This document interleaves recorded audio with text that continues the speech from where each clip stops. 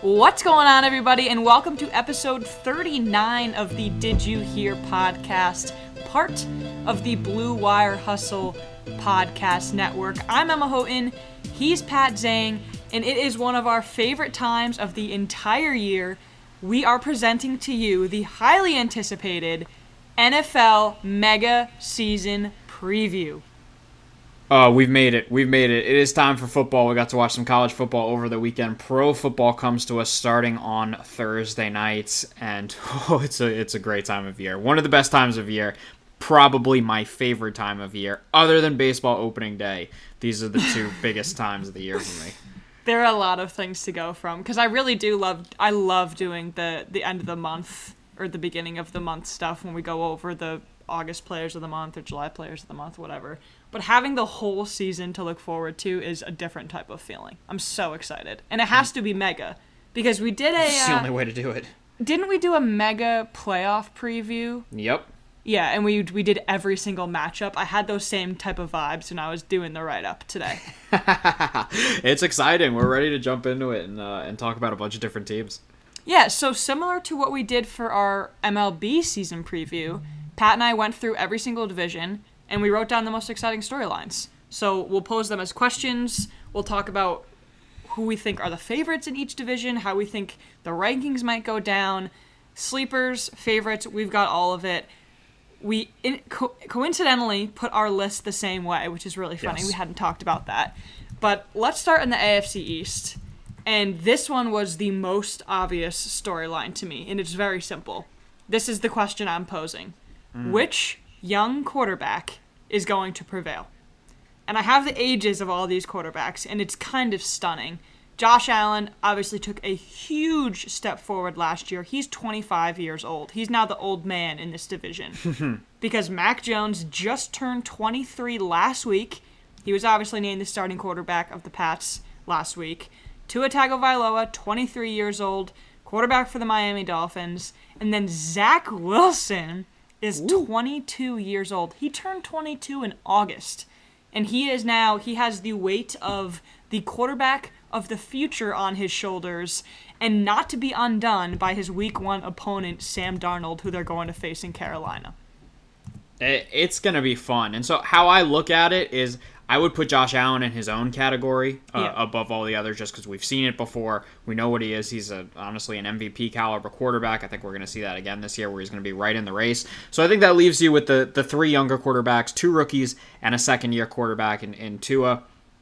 When I look at it, you know where I'm going to go with this, because what I talked about all last year. I think this is going to be a big year for Tua. I really think the Dolphins are going to be right in there in the conversation and step up. This will be really important now with Tua, where he can step in. He doesn't have Ryan Fitzpatrick looming over his shoulder to be able to come in and make plays. This is his team. They added Jalen Waddle, which of course is very, very exciting. Alabama teammate. I love Devontae Parker. Myles Gaskin is a very, very underrated back. I mean, the important thing is going to be, can they protect him? But if all that goes together, I'm excited to see what Tua can do in a full season. Mike Gesicki is a really, really underrated tight end, too. The funny thing is, I almost consider Tua to be a rookie. I think that's fair. He was unhealthy last year. Yeah, exactly. And I think having a guy like Fitzpatrick ahead of you, it kind of serves a dual purpose, because you know he isn't the long-term solution, but you also haven't outplayed him. Mm-hmm. So Tua was just in this weird limbo, and then when he got the chance, it ended up being against really tough opponents, so he lost his confidence. And if there's one thing you shouldn't do as a head coach, it's put your young rookie quarterback in situations where he's just going to get crushed by the defense. And that happened to a lot of guys last year. So I think Miami has the potential to make a huge move, but this is absolutely Buffalo's division to lose. And yes. I know you agree with me. Oh, absolutely. It's Buffalo. I think Miami, if the defense can stay with it and if the O-line can protect Tua, like you said, I think they're relatively proven, and it's all going to come down to the X factors of what Mac Jones brings. Mm-hmm. Because I have been very clear. I think the fact that Cam Newton was released was shocking. Yes. The fact that Mac Jones was named a starter was not shocking. That was the right move. Bill Belichick did not go out and spend more than he has in any single offseason in his entire career to put a guy in there who can't throw the ball more than 30 yards down the field.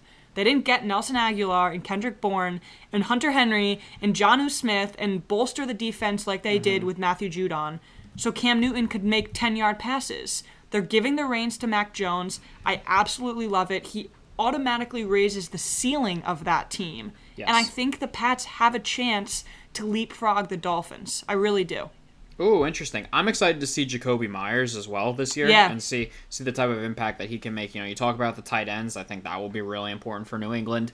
That was actually my second storyline if we were going to look at it. Or, are the Patriots back? And are they back to contending at the level we're used to seeing them at? Now, I don't put them in a Super Bowl type level, but I think they're looking at can they get to the postseason this year? And as you said, they spent a ton of money in free agency. I think they really did shore up a lot of different positions. I am a little nervous with Stephon Gilmore missing time about that secondary and if that's going to be able to hold up. But offensively, as you said, Mac Jones does raise the ceiling for what they can do. I'm excited to see him. I mean, everyone makes a massive deal about the scheme fit between him and Belichick, and while I don't think that Mac Jones is going to be put up crazy numbers this year, I think we can see some, decent production out of him, and they should be able to score some points and look a lot more competent on offense than we saw from them last year. Yeah, and it actually raises the floor, too. You have more expectations just knowing that Mac is in there. I had a point that I was going. It just went out of my head. But I think it was also so undervalued how much the Patriots missed last year. They were a shell of themselves, especially on defense. I don't think you brought up a really good point. I don't think it's going to be on Mac to score 25 plus points a game. I don't think that's reasonable. I also don't think the Dolphins are doing that. Really, Buffalo's one of the most explosive offenses in the National Football League. Let's get that out there. I don't think the Patriots have the world on their shoulders. They think they have to take a step up from last year, and that's not going to take too much.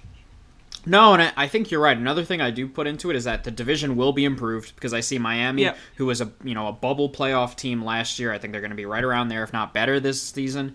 And I also think you are going to see improvement from the Jets. We've talked about it before. We really like Robert Saleh and think he's going to start to change the culture there. Zach Wilson is an incredibly exciting talent. I think you're going to see some growing pains with him where he's going to throw some really rough interceptions, but I also think you're going to see a ton of talent out of him and a ton of potential. So I think they're going to be a little better than we're used to seeing this division. This division is as you said, it is 100% Buffalo's to lose, but I don't want to lose sight of how bunched the other teams are. Of course, Miami and New England are ahead of the Jets, but I expect improvement out of the Jets this year. Oh, yeah, they were my most improved team out of the draft when we did that episode. And free agency. Yeah, and free agency. And they lost Carl Lawson, which is obviously a huge loss. But I remembered what I was going to say earlier, and it's also that I can really appreciate that Bill Belichick isn't messing around. He knows that Cam Newton is not the long-term solution, and he knows that Mac Jones is. How would that look if Matt Nagy had the same mindset? Yeah. Why do we have to mess around and put Andy Dalton in there? And as a counterpoint, you are facing the best defense in the league week one. So talking about a rookie's confidence, having Aaron Donald down your throat isn't going to help with that. But it's the same thing with Trey Lance. Why are they messing around? Jimmy Garoppolo is not the future. Trey Lance is. Mac Jones is the future, and Belichick has put the players around him to succeed, and I can really appreciate that. Oh, 100%, and we will definitely get to the Bears and Justin Fields in a little bit. Already excited as you say that. But no, you're right. I applaud Belichick for going with the move and just going with the rookie quarterback that you think can, score some more points than Cam Newton, who we saw is definitely at a, it's just, he's declined. He's had so many injuries.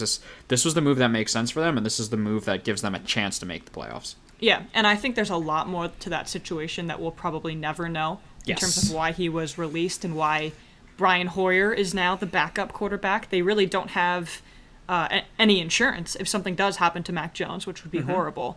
But the craziest thing of all really is that Jones fell into Belichick's lap. That's the most absurd thing. He didn't even have to move up, and Mac Jones is now the week one starter for the New England Patriots. All because Kyle Shanahan didn't pull the trigger at number 3. True. He might regret it, Pat. He might regret it. He might. We can talk about that in a little bit. Oh, yeah. All right, bring us to the North. Yeah, let's go to the AFC North then, and then I pose it as a very simple question. Can anyone push the Cleveland Browns? And that's how I look at it this year. We talk about Buffalo having the AFC East to lose. I completely believe this is Cleveland's division to lose in the AFC North. Now, I think Baltimore will be good. I think Pittsburgh is in for a rough year. I believe the stat is they've never had an under 500 year with Mike Tomlin as the head coach. I think that is a distinct possibility this year. And Cincinnati, they're still figuring things out. The hope is just that Joe Burrow can stay healthy there and the offensive line doesn't kill him yet again. So we'll see there. But I look at the Browns. We talked about it a ton last year. Baker Mayfield really progressed towards the end of last season. They had their big win against the Steelers in the playoffs. And what they did on defense this offseason, they added a couple Pro Bowlers. They added Jadeveon Clowney to the defensive line. Of course, it's not prime Clowney, but we'll see what he can bring in. They also added to the secondary, drafting Greg Newsome in the first round, a corner out of Northwestern. They added Owusu, I can never pronounce his name, but JOK from Notre Dame, the linebacker, as well in the second round, which was a great pick to get him later than he was projected to go. I'm really excited about this Browns team, and I look around the rest of the division, and I think you can look to Baltimore, but with J.K. Dobbins going down, that offense is a little more inconsistent than I think people focus on. I like this for the Browns a ton. Interesting. I wasn't expecting you to be so gung-ho about them. This is it for them. This is their year to go for it. It's absolutely the window, and I actually think that this is, without a doubt, Pittsburgh's last chance to compete. Because Joe Burrow's only going to get better. Jackson, Mayfield. This is definitely the last chance for Pittsburgh, who hasn't had a losing season since 2003, which is an insane stat. My question, though, was, were the 2020 Browns a fluke? Because I also have them as the division favorites. I think they're going to win, but I'm not nearly as willing as you are to crown them and say it's their division to lose. And I still think Pittsburgh has a lot of talent. And that's totally fair. First off, it's Jeremiah Owusu-Koramoah. Now that I have it in front of me, I can pronounce it. I'd rather say J-O-K. Yeah, rather than try and pronounce it without seeing it in front of me. I think that's fair, and I totally understand the hesitancy to say goodbye to Pittsburgh with it, especially, adding Najee Harris. I think we're going to see more of a run game, which is something that Pittsburgh was pretty non-existent with last year. They still do have some weapons on the outside there. Devontae Johnson is turning into a very nice receiver. Of course, they still have Juju. I saw signs of decline there so heavily towards the second half of the year, and of course they had the huge run to rip things off at the beginning of the year that worried me enough that I don't trust this Steelers team going forward, and I think Cleveland is going to capitalize on that. Yeah, I think trust is a big thing. And again, you're putting all your eggs in an aging quarterback's basket, and that's never a good thing to do. And for the Najee Harris, a lot of people are crowning him potentially the most impactful non-quarterback rookie. And I think he has absurd talent. I was happy when the Steelers drafted him. I thought it was a great move. But I think the larger issue is that they put a Band-Aid on a gaping hole, and that gaping wound is the offensive line. And maybe Najee Harris is going to be more talented than James Conner, but that doesn't make up for the fact that the offensive line was abysmal last year. That was why they fell off so quickly, because they couldn't give Ben Roethlisberger more than 5 seconds to throw it downfield to all those talented wide receivers that you just talked about. So I'm not expecting Najee Harris to have the easiest year, but I think, again, those wide receivers are talented enough. Yeah, they are. I think Ben has a little bit left. And then I don't think you can ever count Lamar Jackson out. He's the first quarterback in NFL history to have back-to-back 1,000-yard rushing seasons. That's never happened before. And he is still climbing that uphill battle in the AFC. Because now he's always had Patrick Mahomes to worry about. Now he's got Josh Allen to worry about. Now he's got Baker Mayfield to worry about. I think the J.K. Dobbins injury is so brutal. I was so high on Dobbins. I was hoping to draft him in fantasy. As was I. Now Gus Edwards is the RB1. And there were already problems about relying on the run game too much. They really still don't have a deep pass threat besides Hollywood Brown. All that being said, I agree with you. I think it's the Browns division. They had a negative point differential last year. They did things to improve that defense, but what version of Jadeveon Clowney are we going to see? I just think there are a lot of questions, and I'm not completely willing to wipe out the talent that still exists in their division. And that's totally fair. And so where I would look to, as you said, is I am very down on the Steelers. I think Baltimore absolutely is going to be in that conversation. The Dobbins injury hurts. I mean, let's be real with Lamar Jackson. They are 30-7 in games he's started in the regular season. That's absurd. Yeah. 30-7. I mean, they have been phenomenal. I think just the weapons thing is a little bit of a concern. I know they drafted Bateman out of Minnesota as a wide receiver in the first round. I thought that was a great pick. He's starting the season on injured reserve. Of course, that hurts Lamar. He loses J.K. Dobbins. That hurts. They did just extend Mark Andrews, which is a great move for that franchise. It's more of wondering how much can Lamar Jackson do without top-tier weapons, and I think Cleveland has some of those top-tier weapons. Yeah. On top of a really, really improved, in my mind, defense, that I think Cleveland makes a run. I do think Baltimore is a playoff team, but I think this is going to be Cleveland's year to win that division. Okay, that's a really good distinction. I totally agree with that. I think Baltimore's a playoff team, and I think, honestly, the weapons discussion is getting a little bit overdone, because now Jackson's done it 2 years in a row. Yep. So what else could we expect? Listen, he's a stud. 30-7. That's Patrick Mahomes' numbers. 30-7. Yeah, and we haven't even mentioned by name the Browns rush game. I think it's the best in the league. I think the tandem of Chubb and Hunt is absolutely unstoppable, and it forces opposing defenses to completely change their game plan. And then you have the Landrys and the OBJs. And Baker's really versatile. I think that's a really underrated part of his game. He can get a lot done moving out of the pocket. So they are kind of a 3 or 4 headed beast. And you definitely don't see that type of versatility with Pittsburgh or Baltimore. Nope, I completely agree. I'd say Baltimore has the potential to go off and have a phenomenal season and be one of the leaders in the AFC in wins. They certainly do. I do not want to discredit Baltimore. I'm very high on them. If I have to go with my prediction, I think this is for Cleveland.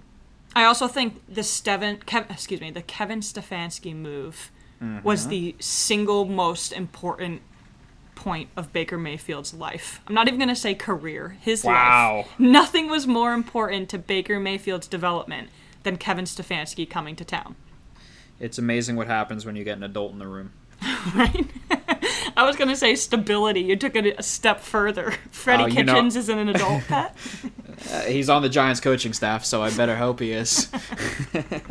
Yeah, you're going to rue the day that you said that. That's so funny. But also the last thing about Jackson I'll say is that nobody thrives more on the criticism than Lamar Jackson. He just uses it to fuel him every single year, and people continue to talk. Why do people keep saying bad things about Lamar Jackson? He's just going to prove you wrong every single time he steps onto the field. He's a stud. He's a stud, and I expect to see nothing less from him again this year. And by the way, he's still going into his age 24 season. It's insane. It's AFC North, incredible. Again, when Roethlisberger retires, this is going to be another crazy young division, too. Yes, definitely. So, I think those are two of the more exciting division races in football that we just started off with. And now we shift to the AFC South, which personally, I'm going through. I think this and the NFC North are the most boring divisions. My storyline is just which team is going to separate itself. Is it going to be Indianapolis or Tennessee? Yeah. There's a huge drop-off from Houston. Or actually, I think the Jaguars are going to finish above the Texans just because of their uncertainty. I go with the Colts. I think the Colts are going to win the South. And I think it's mostly because I am so incredibly high on Jonathan Taylor. I think he had one of the best offensive years last year for a rookie. 1,000-plus yards in his rookie season. Michael Pittman Jr. is so good. It says a lot, and I know we're not talking about prime T.Y. Hilton, but Hilton's starting the year on the IR, and there don't seem to be a lot of concerns over this Indianapolis pass-catching core. As long as Carson Wentz is healthy, there's obviously a plethora of questions about Carson Wentz. It has to do with his foot, because he had his recent foot surgery. How he's going to do outside of Philadelphia. How he's going to do with Frank Reich. There's so many questions. Did you know that Frank Reich was his old offensive coordinator? Oh, I've never heard that mentioned before. Maybe that storyline was a little overdone. But I think, again, it's just that if everything goes well, I think Indianapolis has a higher ceiling than Tennessee. I think Tennessee is talented, but I think the Colts can surprise people and do more. Oh, this is the tricky one, and this is the one where I want to go non-committal. But you're completely right in that it's Tennessee and Indianapolis. I think Jacksonville's going to have a ton of growing pains this year. I'm completely not sold on Urban Meyer as the coach. I think it's very exciting to bring in Trevor Lawrence to see what he can do. James Robinson, we know how good he was in his rookie year. They'll be a decent little team to watch, but I don't think they're going to make too much noise. And then Houston, as you said, is just an absolute disaster in every way. Just to interrupt you quickly, they lost Travis Etienne. That is a huge blow. That really sucks for them. Yeah, that happened recently, which was, like you said, just a really rough blow. I mean, looking at Tennessee, I think that they can be a very, very good team this year. I'm very interested to see the impact of losing Arthur Smith is going to be for them as offensive coordinator there, because he was, so instrumental in everything that they did, and now, of course, he's over in Atlanta. I think from what we've seen from Ryan Tannehill since he became the starter, he has been one of the better quarterbacks in the league, so I'm not willing to write them off and write him off. We know about Derrick Henry. They did lose Corey Davis. There's a little bit of give and take with Tennessee, which is what I think makes them intriguing, because otherwise I think they would have been the favorite. And then Indianapolis is just that giant gaping question mark at quarterback, because the rest of that roster is so strong and so well put. But I am terrified at quarterback for them. Because while you said Carson Wentz reunited with Frank Reich, and that's really, really exciting, Carson Wentz was the worst quarterback in football last year. Yeah. I expect him to be better than that, but how much better than that is he going to be? Mm-hmm. Is Carson Wentz completely broken? Can he be brought back? What is his ceiling? There are so many. I think there are more questions than answers with Wentz, which is why I lean Tennessee here. Yeah, that's a very fair point. Maybe this division is actually more exciting than we thought, because there are the top two teams. Yeah, there are a lot of storylines to talk about. And I remember when the Julio Jones trade happened, I think I had Kansas City and Buffalo ahead of them. And then the other dominoes started to fall. I don't know the exact timeline, but all the guys you mentioned. I put on my out list Jonnu Smith, Corey Davis, and most importantly, Arthur Smith. They have to refine their offensive identity. Yep. And that's not something that's easy for a team that, for the most part, is pretty meshes well together. You never understate the talent of A.J. Brown or Derrick Henry. And honestly, Ryan Tannehill is one of the most underrated quarterbacks in the league. I'm really happy you brought up that point. He's been great the last 2 years. He really has been. And I don't use I don't use the word great as an exaggeration. He has been great the last 2 seasons. So that is why I lean Tennessee. But Indianapolis certainly has all the makings to be able to win this division. It all centers around that quarterback position. Yeah. And he might not even start week 1. Which is just so painful, because the only thing that's going to answer these questions is seeing how he looks. Do I expect him to be the 2017 MVP version of himself?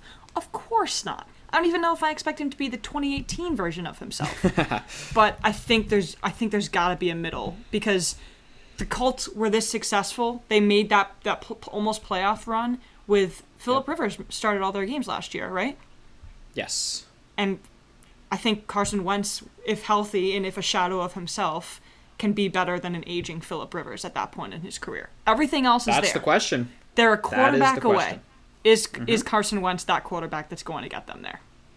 Yeah, and they're in an interesting position, of course, with all that money they inherit with Wentz as well. I don't have the exact cap implications for the future ahead. I know Philly is dealing with it very brutally this season. But they're going to have a decision to make in the future for what they want to do at quarterback. So this year is everything for Wentz. This is his 1 year tryout, and we'll see how things go. That's actually a really good point. That made it much easier for Philly to give the keys to Jalen Hurts, because they just don't want to deal with the hamstringing, honestly. When you have that much money carried around and you haven't been playing up to that standard that comes with it, it creates a lot of problems. And coaches don't want to give players the option to tank them, if that's what it's going to take, because then you're financially hamstrung for years and years. Yeah, absolutely. So that's why Philly's going to eat the devastating $20+ million hit this year for Wentz, but otherwise they're out of it after that, which is, of course, very, very important. Yeah, and this isn't their year anyway, to say the least.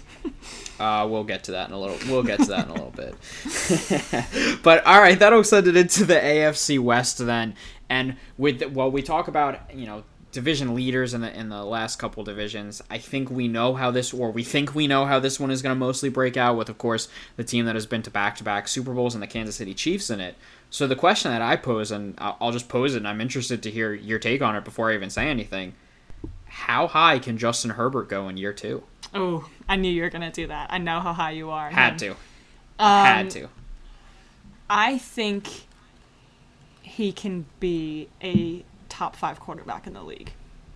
Ooh, that's pretty high. Yeah, I really do. I think for him to show that much positivity, or what all the positive attributes that you want to give to him, with a line that was absolutely decimated, what does it show about what he can do with a healthy line and with a lot of protection? Or if it's with a different team, the possibilities are endless. His pure, raw talent is exceptional. And not a lot of guys have that. I think that puts him into a Aaron Rodgers, Patrick Mahomes, Russell Wilson type sphere, truly. How about you? As you said, I think he's one of the more exciting talents where we really see at quarterback this year.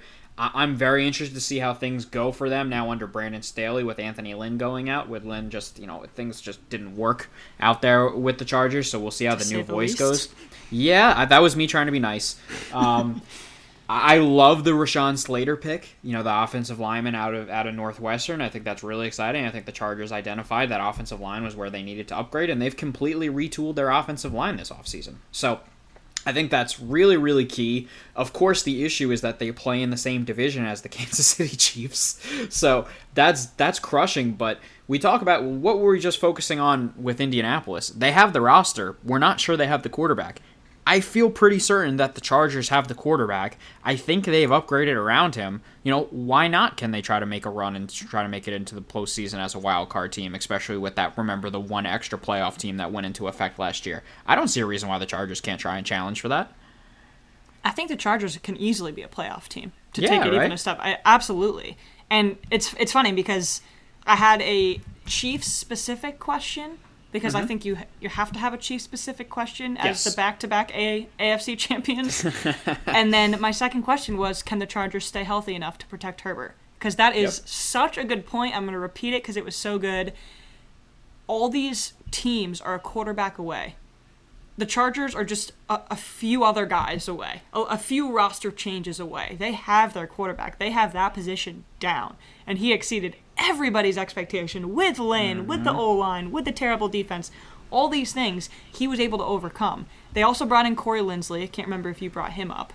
They identified the issues, and they are doing a lot. I think there are going to be some growing pains. Again, the instability at the head coaching position is something that is going to mess with quarterbacks. Talk to Baker Mayfield. He will tell you.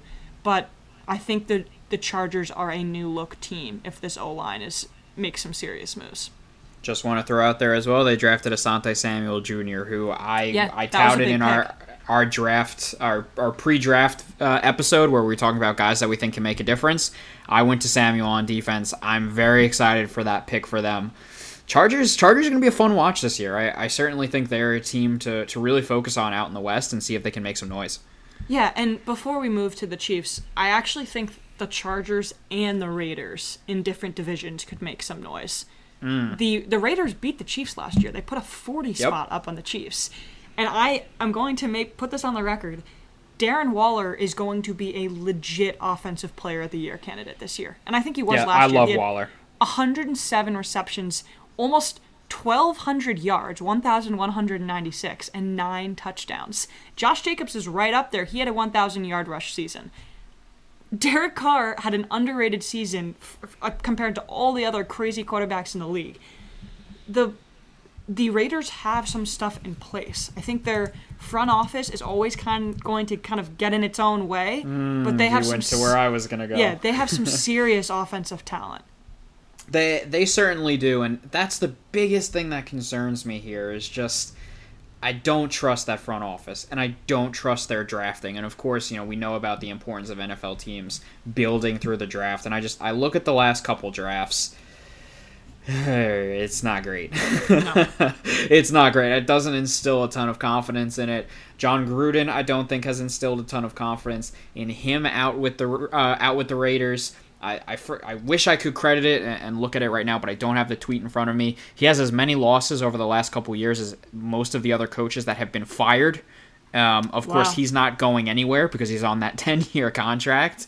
But I don't fully believe in the regime with the Raiders, which makes me question them and see how much confidence I have in them. As you said, there is talent there. You know, I think Derek Carr is better than he gets credit for. I think Josh Jacobs is a really, really strong running back. Henry Ruggs is fun if he can stay on the field. You know, there is some talent there, to your point. I'm just a little concerned about the people leading the charge, and I'm not sure I can put my confidence in them because of that. Yeah, 100%. 100% agree. I just think they are certainly not a gimme win for some teams competing down the stretch. Oh, yes. To that, you are completely correct. Yeah. And the other thing is, I know that Gruden is a very polarizing character. Yes. I'm not sure what else he can do.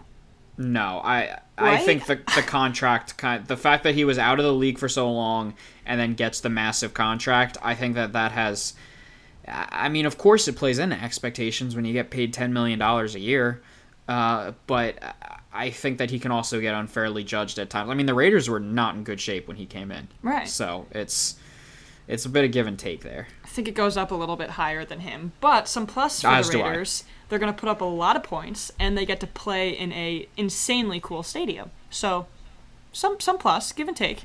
Oh, I have it now, by the way. And it was from Hembo. I knew it was from one of our friends. Yeah, of course. So from Paul Hembekides, most losses in the last 3 seasons. Doug Marrone, 36, fired. Adam Gase, 32, fired. Matt Patricia, 29, fired. Jon Gruden, 29. 7 years left on his contract. Yeah, that's a serious stat.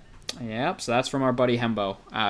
So happy I found it. And, of course, Hembo with the great stats as always. Go follow him if you're not. He always has such good stats about all sports, too. Yes, Stuff that you would never think about. Yeah, I think that's a really interesting point. It reminds me of the 76ers. Mm-hmm. Gruden was put in this place to kind of ride it out and trust the process, to use Philly's terms. But what's the ceiling for this team? What's the future of this team? What's Derek Carr's future? They've got young receivers in Waller and Ruggs, and they've got Jacobs, but there are just a lot of moving parts. Should we finish on the Chiefs, maybe? Give them some credit where credit is due? Just a little bit. It's O-line in LA, and I also think it's O-line in Kansas City. My storyline was Kansas City's offensive off-season work on the offensive line enough? On paper, I think it is. They have 5 new guys: Joe Thuney, Orlando Brown, Lucas Niang, Trey Smith, Creed Humphrey. We all saw what Tampa Bay's front 7 did to Patrick Mahomes in the Super Bowl, and Andy Reid and company are doing everything in their power to erase that from everyone's mind. Patrick Mahomes can do pretty much everything on his own, but against these tough defenses who kind of know how to game plan against him now, the competition's only going to get tougher. They need to put some guys who can protect him on that front line. There's going to be a lot of focus on Orlando Brown and see the impact that he makes for them with, of course, that trade that they made with the Ravens. You completely nailed it. It is all about the offensive line for this Chiefs team because every other question has pretty much been answered. Yep. This roster is so balanced, in my opinion. Mm-hmm. I know that there's, on the defensive side of the ball, it's the rush defense, and on the offensive side of the ball, it's, do they have enough of a rush game? But neither of those matter to me because Patrick Mahomes is so above average. Kelsey is so above average. Tyreek Hill is so above average. And then you have some of those guys on the other side of the ball, too. It's all about, can this offensive line stay healthy? I'm really curious. I think it would have been an entirely different story if the offensive line had been healthy. Would that have been enough? But Andy Reid didn't even give them the chance to recover because he just completely remade it. And I don't have a problem with that. They have championship aspirations year after year, and they're not going to waste any time stalling. They're going to go out and make trades, and the Chiefs have the luxury to do that.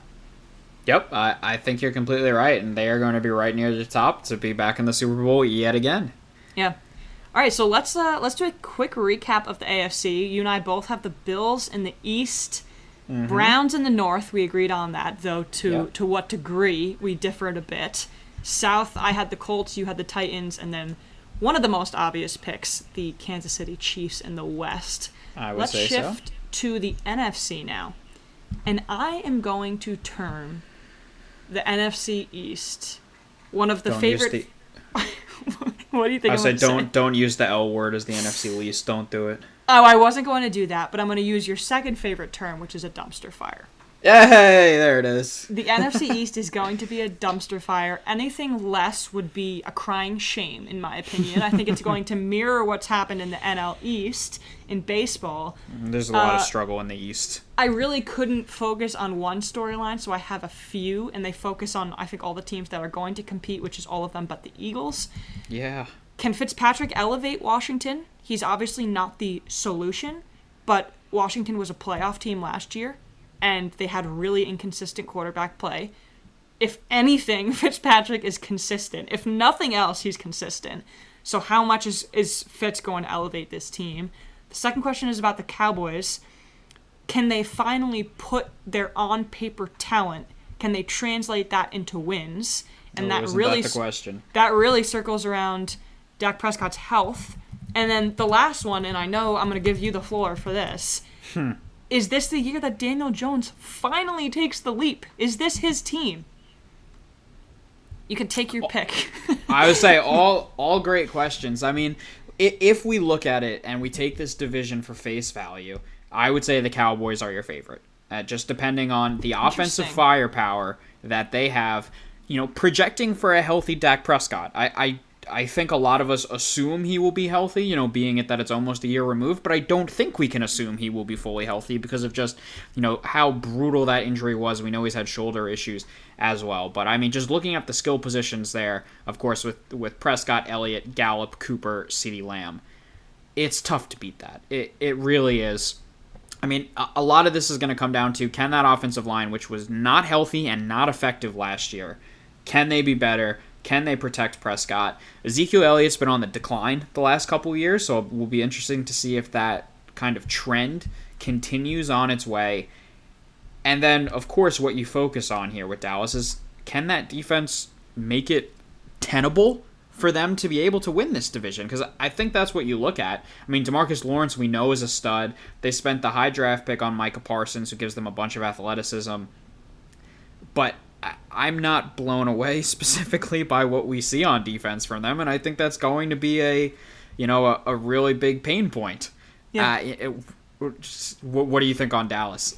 So, to give them credit, they have put a lot of measures in place to try and erase everything that happened last year. They hired Dan Quinn as their new defensive coordinator. They have a whole new scheme. They remade the offensive line. But the funny thing is, you said all their talent, all their talent group, Zeke, all their receivers, you said, can you beat that? Mm-hmm. Teams have beat that. Yeah. I've been thinking about how good this talent on paper is for years and years and years, it feels like at this point. And they continue to be mediocre season after season. So at this point, I don't know what's going to push them over the edge. And I thoroughly disagree with you. I strongly think that Washington's going to win the division. Do you really? Yeah. I think their defense is top 5 in the league. I don't know how great Fitzpatrick can be, but I think McLaurin is a star. I think Antonio Gibson is a star. Chase Young is obviously a star on the other side of the ball. I think the Cowboys just have too many question marks. I think they're going to take too long to get into their groove. I think Zeke does bounce back, but I don't think he can do it all himself. I think that's fair, and I like that you went to Washington, because Washington, for me, is... There's a lot of volatility there, where, as to your point, I think they can be really good, or really good is an exaggeration. I think they can be good enough to win the division. Win the division, yeah. Yeah, but I also think things could be really ugly there as well. Now, I think that defense is great. Great.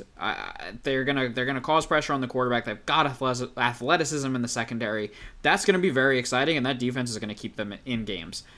I'm not as in love with the Washington offense as a lot of people are. I think Antonio Gibson is good. I also think there are a lot of games where he doesn't make much of an impact. I think Terry McLaurin's a star. I completely agree with that. I'm not sure I totally trust the options around there.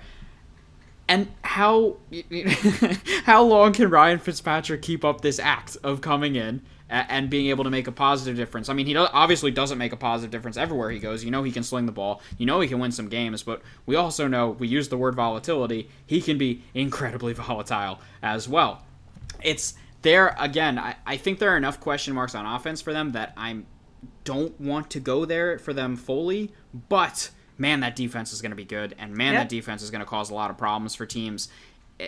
It's going to keep them in games, and they certainly have a chance to win the division. Well, as you said, all three of those teams, not named the Eagles, have a chance to win the division. That is exactly where I was going to go. This is one of the few divisions where I really wouldn't be surprised if Washington wins. I really wouldn't be surprised if Dallas does.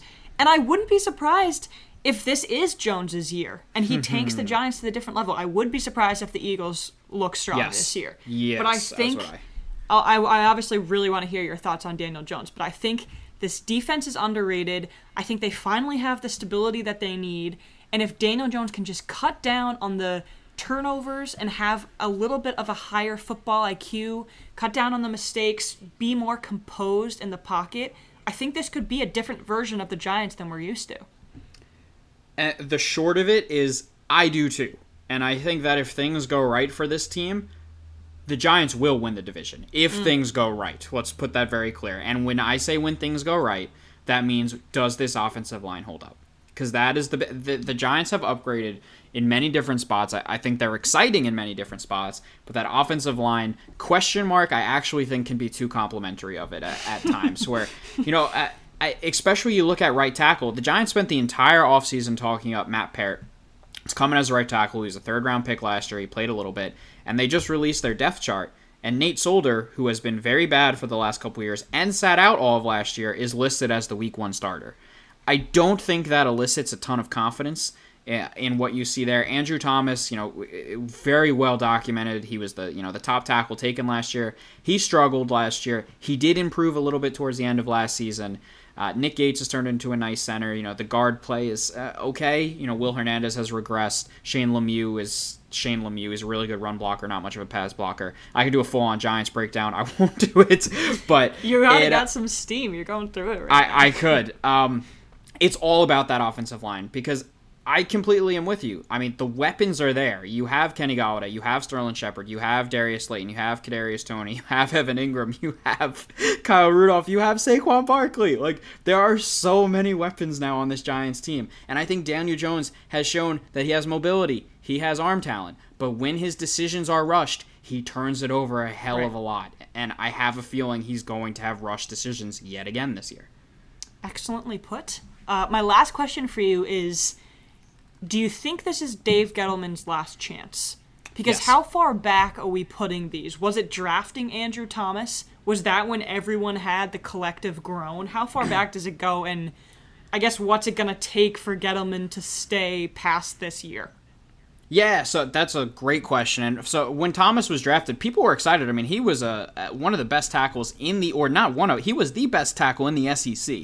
Of course, so battle-tested there. Things just didn't fully translate. He was injured last year. Mm-hmm. We'll see how things play out this year. I'm in no way writing off Andrew Thomas. I think he can be very exciting. Okay. But I didn't realize you were that high on him.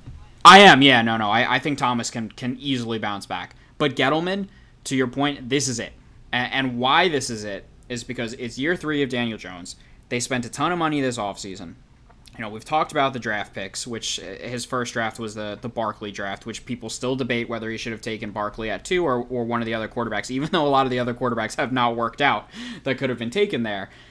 But why it's really important is because they have their own first-round pick next year. They also have the Bears' first-round pick next year after the Justin Fields trade. If things don't work out this year and they do not make the playoffs, it just makes sense to start over here and bring in a new general manager and use those top two draft picks. And if Jones isn't good this year, maybe you're looking for a new quarterback next year and you use those 2 draft picks to move up and draft somebody else, or you use it as trade ammunition somewhere. But I don't know if it is a full-on playoff mandate for Dave Gettleman, but they need to finish over 500 for him to keep his job, in my mind. I was just going to say, maybe it's just a winning record.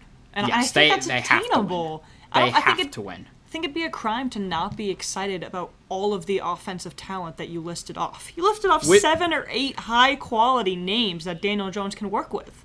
And I did not even mention the defense, which was a top unit last year as well. So the pieces are there. It is all about the offensive line and the quarterback. I hate to do this to you, but it's Mets gonna Met, right? And I feel like the past couple seasons, it's Giants gonna Giant, and I really hope that they can get out of their own way and just do it right this year, and Jones can mature, and Barkley can stay healthy, and all of their offseason moves will pay off.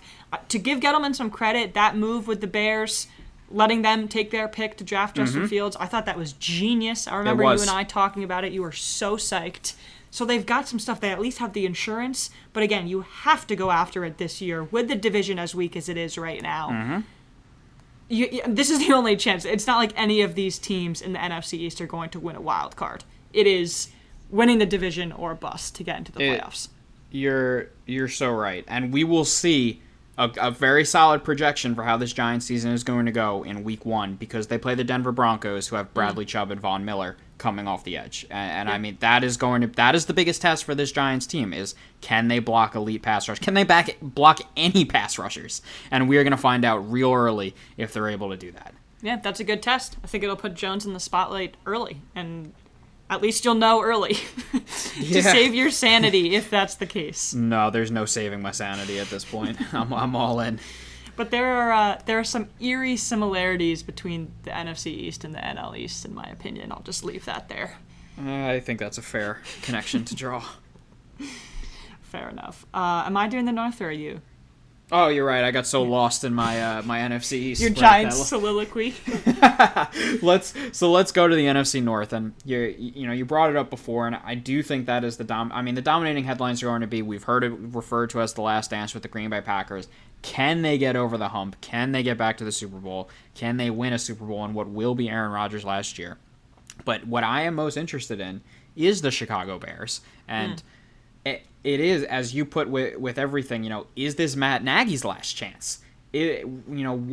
How quickly will he pull the trigger here and change Justin Fields? What happens if Andy Dalton plays well? I think there are so many questions here about the Bears. They don't have a first-round pick next year, as we just mentioned. What do you see playing out for the Chicago Bears here? Yeah, I'm actually a little bit taken aback because of all the questions I have thought in my head about the Bears. What if Andy Dalton is good?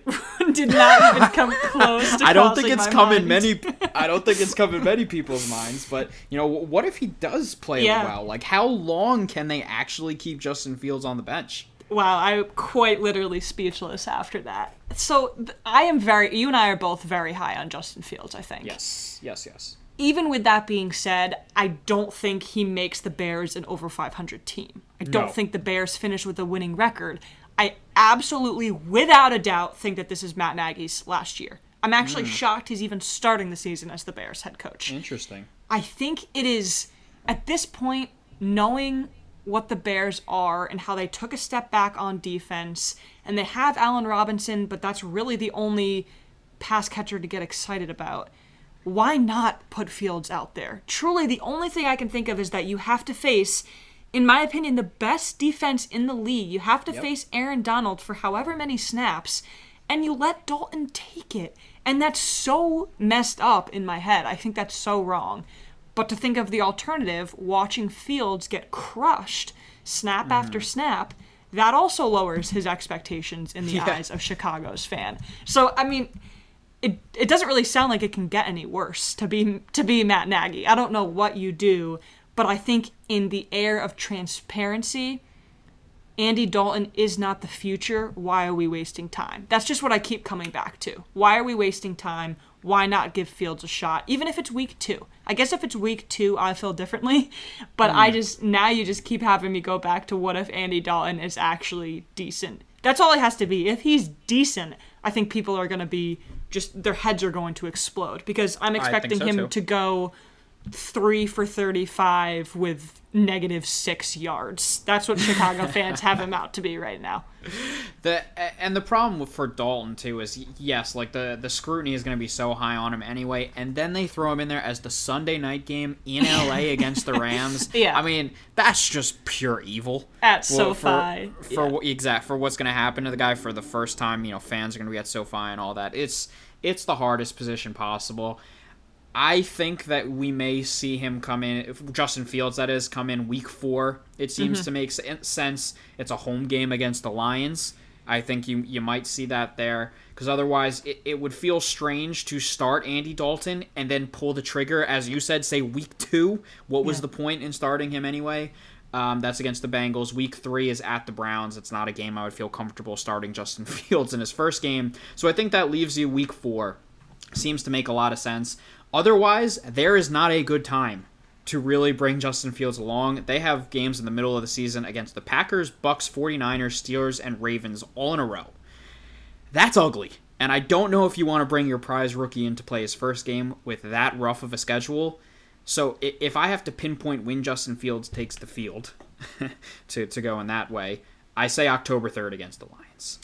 So I'm having a hard time because this feels wrong to me that we're talking about it. Because if you move up 9 spots in the draft, which is what the Bears did, and you take Justin Fields, and you think he's your guy, then what are you doing with this year? Because it doesn't seem like Matt Nagy has made the point that he explicitly feels like Justin Fields isn't ready. Has he ever said that? It's more of we trust Andy Dalton, which I think is a little odd. And that's what I mean. As you know, I completely agree with you. And that I think Justin Fields should be the guy from the get-go. I don't understand why wait. That's why I think what Bill Belichick did in New England is the right move and just the smartest thing to do, because just rip off the Band-Aid. Go with your guy. But it feels like Nagy is going to that just tried and true. We're going to start the veteran and see how things go. And especially in a year where it could be his last. That's exactly where I was going to go. All of his expectations now are riding on an aging quarterback. Where you have Justin Fields, you might as well go with him. And then worst case for Nagy, if it's terrible, then it was a rookie quarterback. And you have to play all those games against all those really high-quality NFC teams in an NFC that I think is really, really top-heavy. Yes, it just is weird to me that, I truly think that this is Matt Nagy's last season no matter what, and he's not going out with a bang. I just don't really see the benefits of that at this point in his career. The sooner Justin Fields gets onto the field, the better. Yeah, I completely agree. And the only other thing I also thought this one was kind of boring. Will the Rodgers drama get in the way on the field? I don't think it will. I think you can expect regression from this Green Bay offense because they were so elite in every single category last year.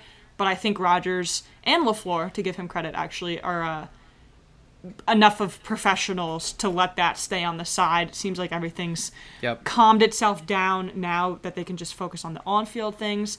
And just to give the Vikings a little credit, their trio of Dalvin Cook, Adam Thielen, and Justin Jefferson is pretty legit.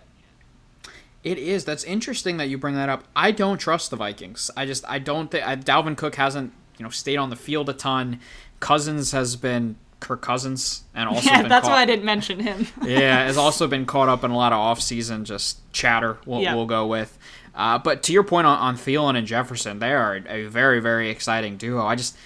I don't believe in this Vikings team. I think we can see some regression out of them this year. I don't know. I think this might be a tough one for them. Yeah, I see them finishing second only because the Bears and the Lions as do are I. just bad. But I think Justin Jefferson is a crazy talent. I think Thielen's really good, and I think Dalvin Cook is obviously not somebody that you want to match up against. But it's an interesting division in that it is so there's so much pressure to championship or bust, and that's what it is for the Packers. That's a tough expectation going into a year with Aaron Rodgers coming off of an MVP season already. Yeah, that's it. And to clarify, I think the Vikings are more stuck in mediocrity. I don't mean that I think they're going to be one of the worst teams in football. When I think I see regression, I see them as more of a middle-of-the-road type team. But obviously that's not going to get it done in this division with the Packers. Totally agree.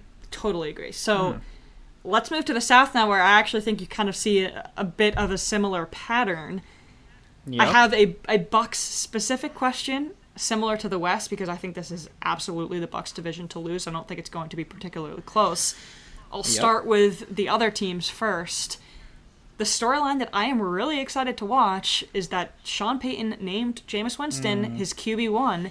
How much did that year under Drew Brees, learning Sean Payton's system, how much is that going to grow Winston's career, and what version of him are we going to see? That's interesting that you take it on that way. The way I was going to frame the question was with Winston taking over, how does this change the Saints' ceiling? And for me, it's so funny because it raises the Saints' ceiling and it lowers their floor. And I think that sums up Jameis Winston in that I think that this is very exciting for Sean Payton and that he's now got a quarterback where he can open up the game plan and throw the ball down the field more. Because Drew Brees, a Hall of Famer, one of the best quarterbacks to ever do it, he was a shell of himself at the end of his career. He could not get the ball down the field. He was, of course, still incredibly accurate, but they had to be very limited in their play calling. I think Peyton's got to be super excited to be able to go to Winston and go to a guy that can really sling it. But as I also just said, he really slings it. And that can lead to a ton of turnovers. So I think volatility, it's a word I like to go to, and it especially describes Jameis Winston. There's a ton of volatility there, and I think the Saints can be pretty good with him at quarterback. I'm so happy they went with Winston over Taysom Hill, who I think would have really hamstrung them as their quarterback. But I don't think we can also completely rule out the fact that Winston's going to turn the ball over a decent amount. Oh yeah, you hit the nail on the head. And there we go. There are so many different ways to go here. The first, I feel, because I feel strongly about this, I cannot believe the quote-unquote quarterback battle in New Orleans went on for as long as it did. It's fun to watch Taysom Hill. It's fun that Sean Payton has a toy that he can play with. But in no world was Jameis Winston going to be QB2 behind Taysom Hill. That was just absurd to me. Same here. It does. I don't understand the infatuation with Taysom Hill. I understand they can deploy him at a bunch of different positions, and that's valuable. Get that. That's awesome. He should not be the starting quarterback of the New Orleans Saints. Yeah. And so I just wanted to get that out there. But I completely agree with all the stuff you said about Winston's ceiling. And I truly don't know if there was a better place for him to go than New Orleans and Sean Payton's system. The Saints haven't been without Drew Brees since 2005. Wow. So all that stuff you were talking about at the beginning about how Brees was a shell of himself, absolutely true, but the Saints were still winning. Yes, so now, it's incredible. To get that type of arm talent back, I don't think there are ever going to be comparisons between Jameis Winston and Drew Brees. I don't think they'll ever be in the same conversation. What? But Sean Payton now has another toy. I think you can view Jameis Winston as a toy because his arm strength is so electric and elite. I don't think the Saints even touch the Bucs. I think they're going to have a lot of growing pains. The defense took a step back as well. They just released Latavius Murray today. Yes, I did see that. Which, obviously, Alvin Kamara is the guy, but I thought Murray was a nice backup option. Michael Thomas, I think this is going to be for the rest of his career. It's just going to be a lot of question marks. If he can stay on the field, we know how good of a talent he is. He hasn't been able to show that in the last couple of years. But all eyes are going to be on Winston and what version of himself he's going to be. But I remember my brother, when he was named QB1, my brother came running into my room talking about how excited he was because he was going to draft Winston. And he felt like he was going to go on this scorched earth trail. It's almost like he's become a hidden gem, even though we all know what Jameis Winston is like. But yes, again, that system, I think it really is going to change him. And I wouldn't be surprised if Winston has a really good season, low on turnovers. There's a ton of intrigue here with Winston. That's what I'll say. Of course, he is in a very different system than what he was in Tampa. It's a lot more controlled, but as I said, I do think Peyton's going to open up the playbook. I think there's got to be some excitement around him, but to your point as well, I'm not sure I expect the Saints to be one of the best teams in the league, but yeah. I think they can win some games. Yeah, I totally agree, and it's also interesting to think about who Jameis Winston was under in Tampa, as in Bruce Arians, who has no problem with throwing the ball down the field. And I think Sean Payton is much more controlled, like you said. So it must have been a shock to the system for Winston. That's why it was so valuable for him to sit for a year. But it's going to be so different. That whole play calling is going to be so radically different for him. Oh, absolutely. But this is going to be exciting. It'll be fun to watch them this year, and it's a new look Saints. That's for sure. Yeah, and my storyline for the Bucs is the last team to go back-to-back was the New England Patriots, led by Tom Brady in 2003 and 2004. The Bucs returned all 22 starters from last year. I think on paper, this is probably the most confident anyone can say that a team's going to go back-to-back. I personally don't think they will, just because it's so hard. I don't even have a concrete answer. I just think it's so impossible to do that. But if you're going to put the ball in anybody's court, you obviously want it in Tom Brady's court. And he's looking pretty healthy, pretty good, like he wants to do it for the 8th time. Just as I said with the Chiefs, I really don't think you can bet against this team getting back to the Super Bowl. That's the perfect way to say it. Yeah. Yeah. To your point, though, the NFC East is very top-heavy. Or the NFC East. The NFC is very top-heavy, so there are certainly going to be some challengers to come out of the NFC, but I think you got to feel pretty confident that Tampa is going to be at the top or near the top. Yeah, and I looked at my phone quick, Pat. Le'Veon Bell signed by the Ravens today. Well, there's your J.K. Dobbins replacement. Le'Veon Bell is going to revive his career in Baltimore. We love that for him. We'll see how it works. All right, now we've got... I hope you agree with me. I think the NFC West is the best division in football. Yep. Nope, yep. I definitely agree with you there. And perfectly, you lead into my point. Who is the second best team in the NFC West? You asking me right now? Yeah. This is kind of an easy answer. I think if the 49ers are healthy, they are better than the Seahawks. Oh, wow. We agreed? Really? Oh, I wasn't expecting you to do that. Yeah, totally. I'm high on the Niners. All right, you go first. I just look at this 49ers team, and yes, understanding that none of us know exactly what they're going to get at quarterback yet between Garoppolo and Trey Lance. I look at that roster, you see all the injuries that happened. You still understand that Kyle Shanahan is their head coach. Those injured players are now back. That defense is going to be so much better. I don't see why this San Francisco 49ers team, a team that is 2 years removed from the Super Bowl, can't become one of the better teams in the NFC East and can't I said the NFC East again. Can't compete in the NFC. I don't even notice at this point. And can't compete in the NFC West. Why not? There is so much talent around this 49ers roster. I think Kyle Shanahan is one of the better head coaches in all of the NFL. Why not for them? Of course, yes, it all centers around the quarterback. But they were able to get to the Super Bowl with Jimmy Garoppolo.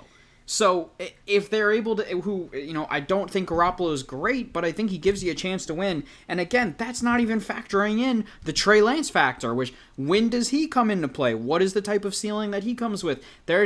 I think there are enough things going for this 49ers team that I think they are the second best team in the NFC West. I think they can push to win the NFC West, and I don't see why they can't compete for the NFC. No, you're fired up. I love it. A little bit. We are on the exact same wavelength. I do not understand why we have to remind people that Jimmy Garoppolo himself led this team to the Super Bowl 2 years ago. And he was a bad throw away from potentially beating the Chiefs. Yes. I remember that throw. You remember that throw when he just sailed it over the receiver's head. Emmanuel Sanders. I get that he has problems. I get that Jimmy Garoppolo isn't the future.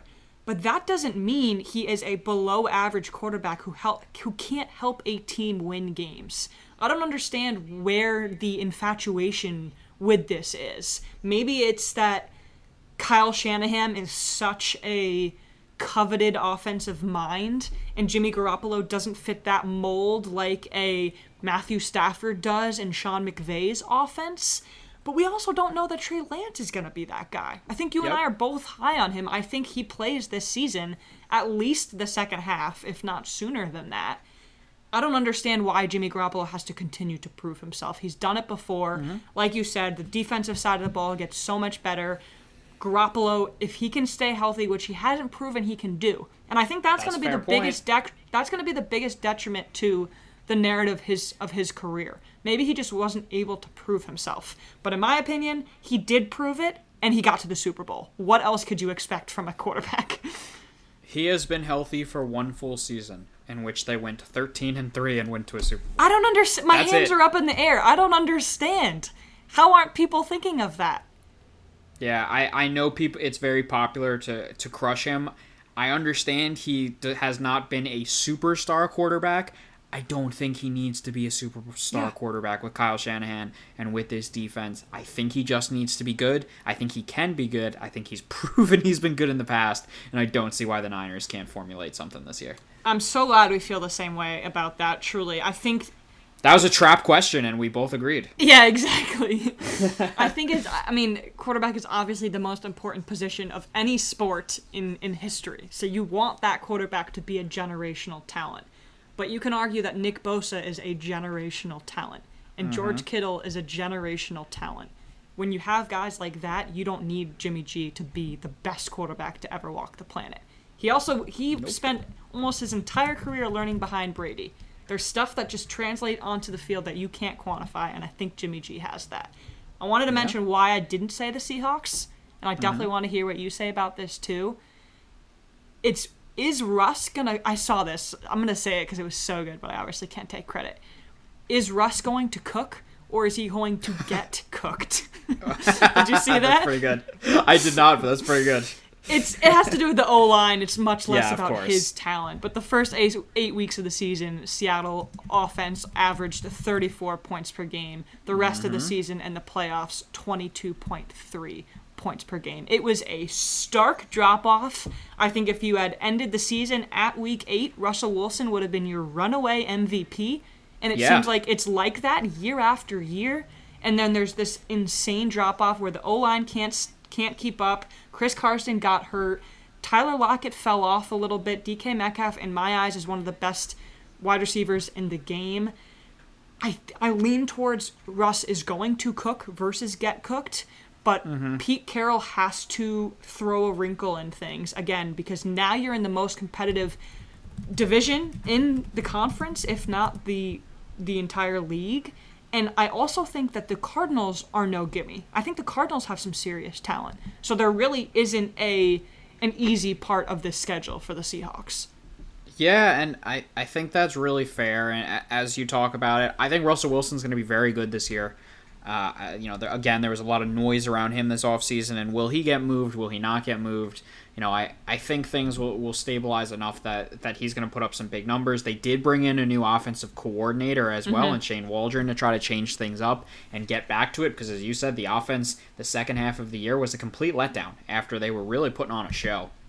The first half of the season, I think that there is a chance that Seattle can be really explosive. That offensive line scares me. I don't think that defense is great, and which, especially going up against, as you said, some tough competition with some good offenses out in the West. I think that could exploit them a little bit, which gets me a little worried. I don't think the Seahawks are going to be bad by any stretch, but I look around the strength of the division otherwise and see the Rams and see the Niners that I think are going to be better, and see the Cardinals, which of course are going to score some points. I think there's room for the Seahawks to drop some games this year. Oh, totally. I think the Seahawks are a playoff team. Mm-hmm. Do you agree? It's going to be tough with the 3 in the NFC West, but I think they're right there in contention for it. Yeah, it's funny how that's all going to play out. Because it's the division. Otherwise, I'd say yes, for sure they are a playoff team. I can see the Seahawks beating the Saints, and I can see the Seahawks beating the Vikings. And obviously the Cowboys, if Washington does end up winning. It's going to be funny how the playoffs all work and how the seedings are going to work, but again, it might just be how this division plays out. You're going to have to elevate your play so that you can win the division, because that's what it might come down to. Yeah, this is going to be a great race, as you said, best division in football. Yeah, so that leaves the most important question. Do you think, or why do you think, that the Stafford-McVay marriage at this point is going to live up to the hype? I'm so excited for this, and yes, I do have the Rams winning the division. Just the stability that now gets put around Matthew Stafford after coming from all those years in Detroit, coming with now having the weapons that he does with Robert Woods and Cooper Kupp and all of that in LA, pairing that with maybe the best defense in the league. I think it has to get you excited about what this Rams team can achieve and what Matt Stafford could potentially achieve, and just a change of scenery, a change of system, a change of talent. So much in that. I mean, Stafford has still statistically been one of the better quarterbacks in the league for a long time in an awful situation. And now you put him where it seems like the variables are finally going in his direction. I think that makes you dream a little bit about what could happen. Yeah, that's exactly where I was going to go, too. Stafford has been one of the best quarterbacks in the league, and the Lions have been terrible. They've made it to the wild card 3 times with him, and they've lost all 3 times. He has had one of the worst defenses in almost every single season that he's played in. And now he gets one of the best defenses, not even taking into account one of the best coaches in the league with the duo of Kupp and Woods, like you mentioned. It finally seems like everything is coming together. On a side note, I think Goff got screwed. I don't know why there was such a drop-off from him, because if we're going to talk about Jimmy G taking his team to the playoffs, or to the Super Bowl, even more importantly, Goff took this team to the Super Bowl only a couple of years ago. I think they moved away from him a little bit sooner than was necessary, but if you're going to get Stafford, then that obviously takes away any questions, because Stafford is a much better quarterback than Goff is. But I was just a little surprised that divorce happened so quickly, I guess you could say. I'm comfortable with the trade because I think it's the Rams going for it and yeah, kind that's of fair. identifying that they could upgrade at quarterback and knowing the strength of the rest of the team. But Jared Goff specifically, it's a tough situation that he was the guy with the Rams. You know, he had led them to be in a Super Bowl, and now he has to switch places and go in Detroit in a complete rebuild, because that's what it is there with Dan Campbell, where people aren't even convinced he's the guy there. And will Detroit look for a young quarterback after the season? It's as you said, Jared Goff got screwed. That's the best way to put it. It really sucks, and that's another huge financial situation. But again, we've said it how many times now? The Rams were a quarterback away. And this is another team that if they do not win the Super Bowl, I think it would be a catastrophic failure, because they do not have a first-round pick, quite literally, ever. They have never picked in the first round because they continue to give themselves the pieces to be elite. The Jalen Ramseys, the Matthew Staffords. I'm okay with that strategy. I actually like it. But if they don't go out and win, and Matthew Stafford isn't as heralded as everyone thinks he is, and which I think he is, then the Rams have a serious problem. And they just lost Cam Akers for the season, which I think is a big loss. Yes. Torn ACL, or torn Achilles, one of those. They've adopted the NBA mindset of just move those first round picks for stars and see what happens. Yeah. And I truly, any other team, any other roster, it probably wouldn't work. It works for Sean McVay and the Rams. Yeah. And SoFi Stadium is going to be absolutely insane. Especially on Sunday night. Can't wait for it. That's going to be a beautiful way to really end the first Sunday of the NFL season. But you want to run through your division winners? Yeah, let's do it. So I had Washington football team. Pat had the Dallas Cowboys in the NFC East. I'm saying the New York Giants are going to win the division. Oh, you're not. You're saying the Giants are going to win the division. I think the Cowboys are the favorites, but the Giants are going to win the division. Okay, fair enough. You can play this back when they go 4-13 this year. But they have some optimism. I will take full responsibility and be very apologetic when the Giants do win the division. I'll give you that. So I think Washington, Pat thinks New York. In the NFC North, we both agreed it'll be the Packers by a landslide. And the NFC South, it will probably be the Buccaneers by a landslide. And in the NFC Watch out West, for the Panthers, but it will be Watch out for the Panthers. Sam Darnold, don't count him out. And then, of course, in the NFC West, arguably, not even arguably, we both said it, the best division in football, the LA Rams will come out of that. So the mega preview, we're an hour and 15 minutes in, and it was everything I could have hoped for, Pat. That's exactly what I expected. Once you set us up to talk about every division in any sport, it's going to take a little while to get through, but hopefully it was at least entertaining for everyone, because it was a lot of fun for me to talk about, at least. Yeah, me too. I truly think that it was... I just sat in front of a computer and just wrote down questions and wrote down storylines. The first thing that popped into my head. I think there are a million ways that you could have gone with this, and of course, we almost said the same exact thing. So it just shows how in tune we are, which is always fun. On the same wavelength. I am moving to baseball for my number, though. No way, so am I. Obviously. Okay, not surprising at all. Would you like to go first, or do you want me to? Yeah, sure. No, I'll go first, because I can go really quickly with it. And my number is 3,000. Oh. Which is about to be, just as I did with Miguel Cabrera, the number of strikeouts that Max Scherzer is going to amass, most likely in his next start, otherwise in his next 2 starts, as he's currently sitting on 2,994 career strikeouts. I mean, we talked about Miguel Cabrera. We can go in a similar light here with Max Scherzer. he has been one of the dominant or more dominant pitchers in the entire sport. I think you look back at the 2010s, and he may be the most dominant pitcher of that decade, which of course would be very interesting to talk about, with the Clayton Kershaws, Jacob deGrom towards the end of it. But 3 Cy Young awards for Max Scherzer in that decade, including a second place finish as well, and a third place finish as well. Max Scherzer has had an unbelievable Hall of Fame career. He's got a chance to help the Dodgers win back-to-back World Series, and will pick up his 3,000th strikeout in the next week or so. Had to spotlight it for one of the all-time greats. That's amazing. I love that. I was going to say he's on his way to winning his second ring in 3 years? Maybe? Right? 2019 with the Nats? Yes. Yeah, it's actually, I was thinking about him, and I was going to say something. We have been talking a lot about the NL award races, specifically, how wide open the NL MVP is, and how excited we are about the NL Cy Young. We had that entire conversation and didn't say Max Scherzer because we were blown away by Walker Buehler and we were blown away by Corbin Burns and Zach Wheeler. Max Scherzer has had an absolutely incredible season. And I'm wondering, man, I wish I'd looked this up beforehand. We had that whole talk about Trey Turner and how nobody's won the MVP after being traded midseason. Has anybody won the Cy Young after being traded midseason? It's a great question, and it's honestly, it's very possible. He is the National League leader in ERA+, which of course is a big one for us to kind of denominate how strong above average you are. And since he got to the Dodgers, he has a 1 ERA and has not lost. It's insane. It's insane. So. With how good this is what is most important to me. The Dodgers and the Brewers have the 2 best rotations. I'm going to give it to the Dodgers because I think they have more depth than the Brewers do, more quality depth. Okay, that's fair. In a starting rotation that features Clayton Kershaw, Walker Buehler, I'll mention Trevor Bauer because he is the reigning 2020 NL Cy Young winner. Also, David Price, who's won a Cy Young. Am I missing anybody big? Julio Urias is obviously young, but pedigree guys. Yep. Scherzer is the ace of that staff right now.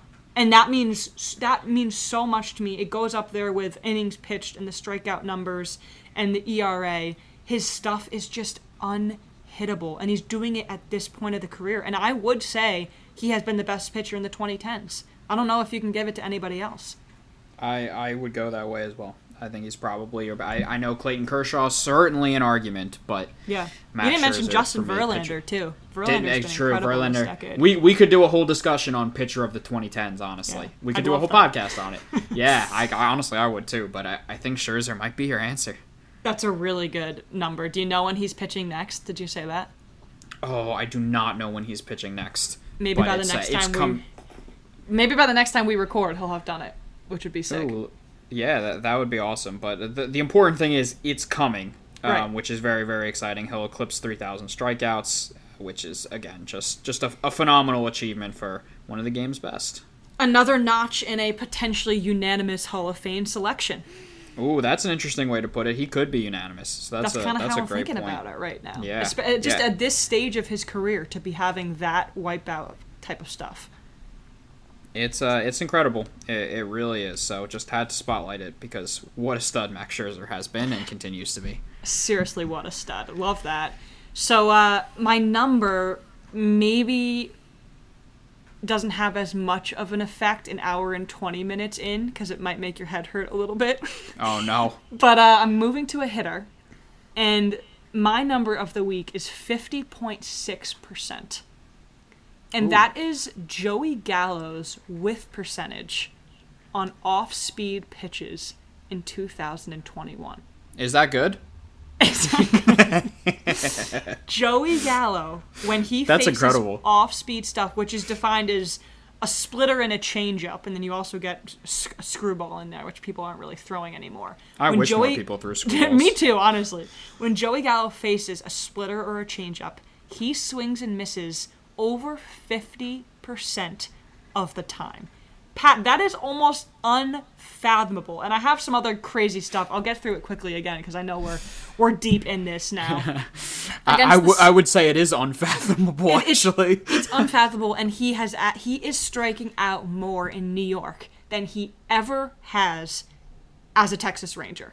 So he's on the big stage. He's not living up to it. He's been below average since the trade deadline. He was supposed to mix up this Yankees lineup. And again, this is somebody else's tweet. I can't remember exactly. But now he's just striking out on the left side instead of the right side, because that's exactly what the Yankees were doing.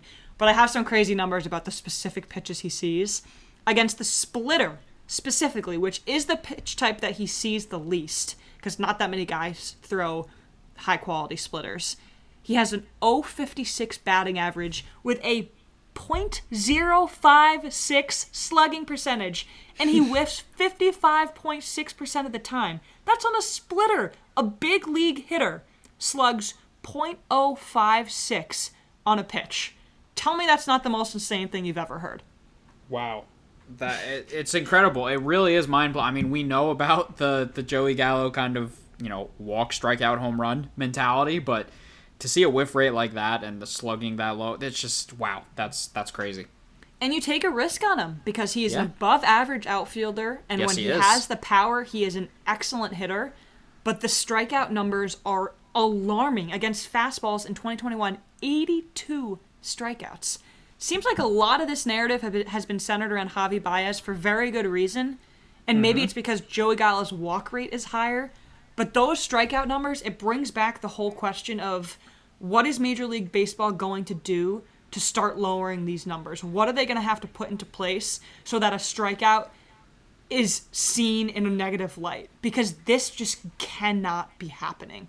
For Joey Gallo, a above average baseball player, to be striking out that much is alarming. And not even striking out, just whiffing that much. It's ugly. It's ugly, really is. Yes.